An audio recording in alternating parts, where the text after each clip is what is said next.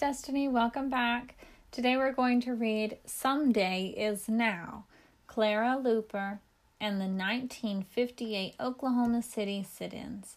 It's by, this name is very difficult, Olagbimisola Rude Perkovich. I am so sorry if I pronounced that incorrectly, but it's a very difficult name. So let's get started. Someday is now. In the 1930s, when Clara Luper was a little girl, her father promised her that someday he would take her to the zoos and the parks when the white people were there, and to restaurants where they could sit down and have dinner just like any other American. Someday will be real soon, her father would say. Someday will be real soon. Back then, many states denied black people certain rights because of the color of their skin. Even though Clara's father had served his country during World War I, he returned home to heartache and hate. Laws in Oklahoma and other states said that black people and white people had to be segregated, and that meant that the law separated black and white people in many public places. But there was nothing fair about separating human beings by race. Separate meant unequal.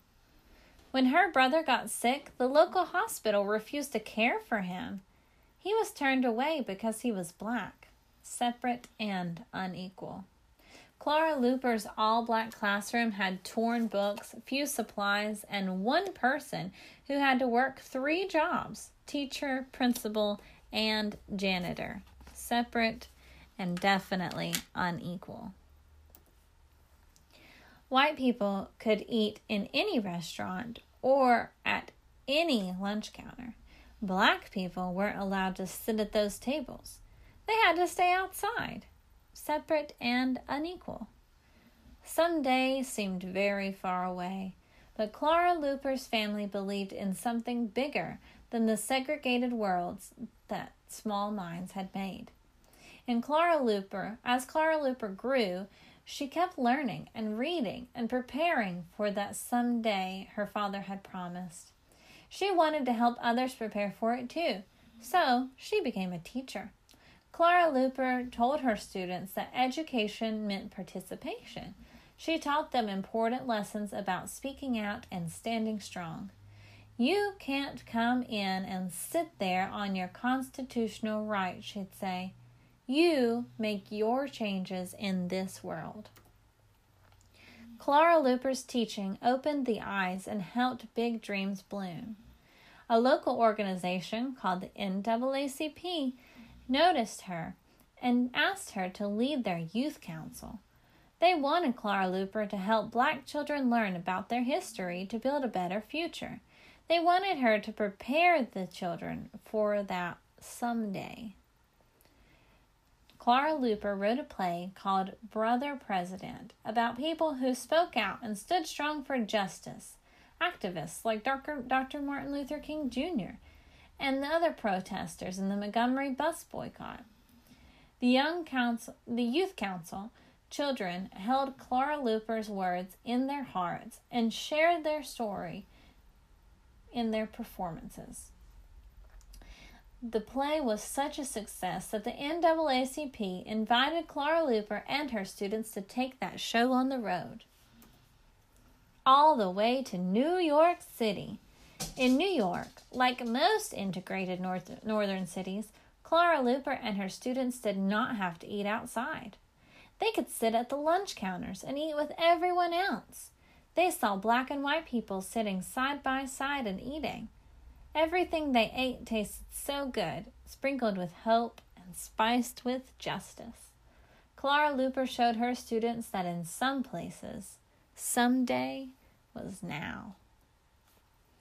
After they left New York City, Clara Luper took her students to the Arlington National Cemetery in Washington, D.C.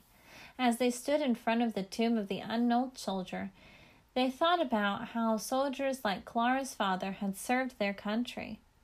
All of these people died for our freedom, said one girl. We need to really get busy and do something for our country. The children wanted to participate in the American story. Clara Luper took her students back to Oklahoma through the segregated South. They rode the bus through Tennessee and Arkansas and other states where segregation was the law. They passed the whites only sign. They ate outside, separate and unequal, once again. But now the students knew what it was like to sit down at a lunch counter like white children did every day. They had tasted a little bit of freedom. Clara Luper knew that that little bit of freedom was a dangerous thing. Freedom now! Freedom now! The students chanted. When they got back to Oklahoma City, the students remembered Clara Luper's lessons. They remembered the Dr. King and the Montgomery bus boycott. Then Clara Luper taught them about investigation, negotiation, education, and demonstration. With these 4 steps of nonviolence, the students were prepared to make sacrifices for justice. Clara Luper's students approached the local white shopkeepers about opening their stores and restaurants to all people all the time.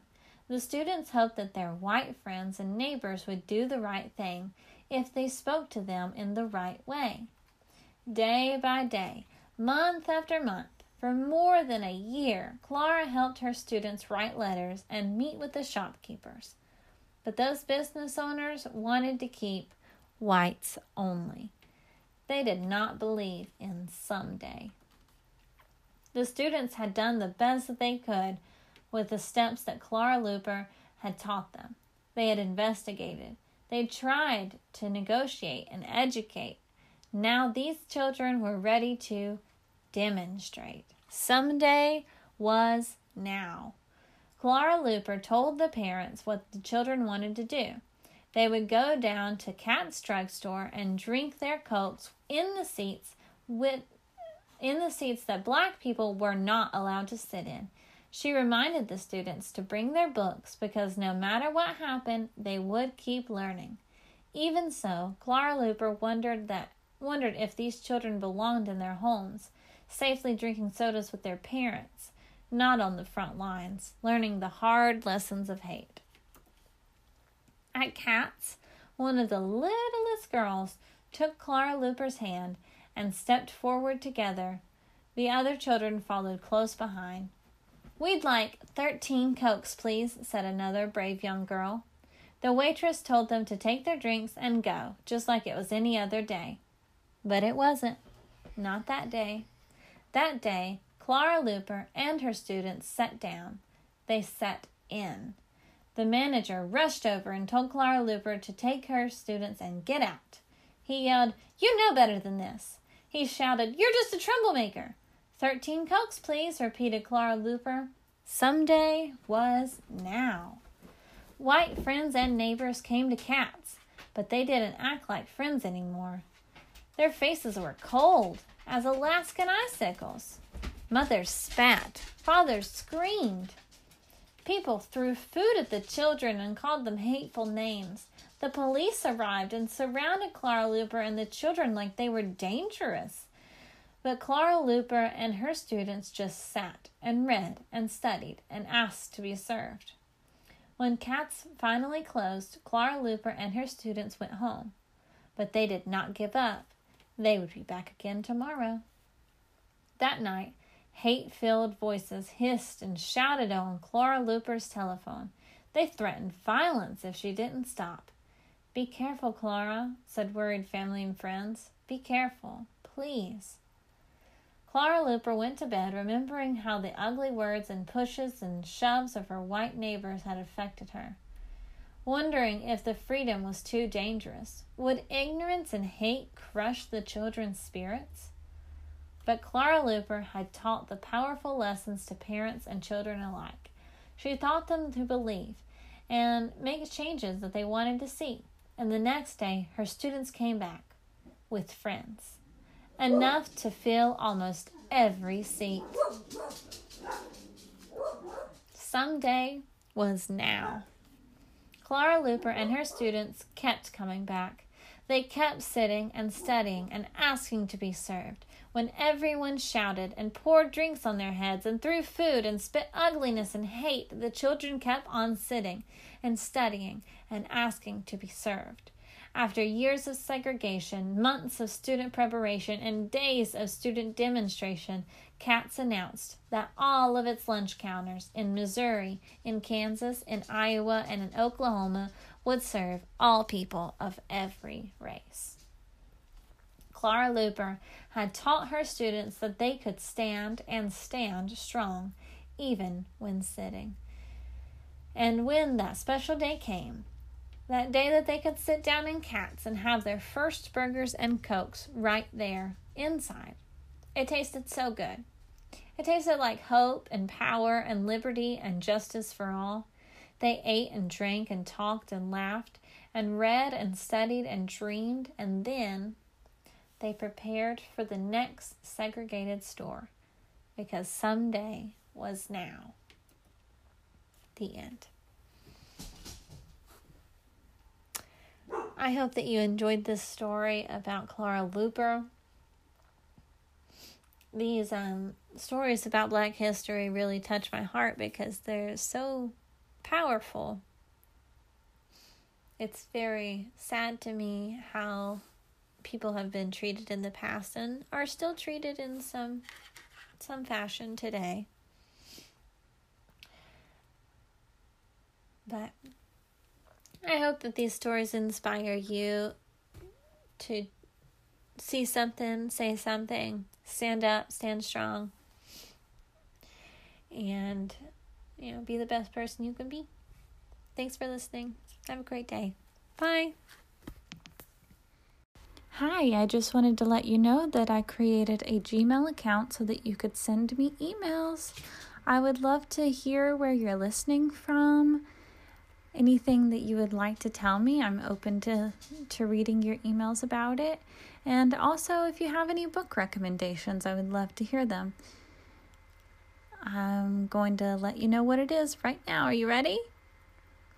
It's the title of the podcast, Beloved Children's Books at gmail.com.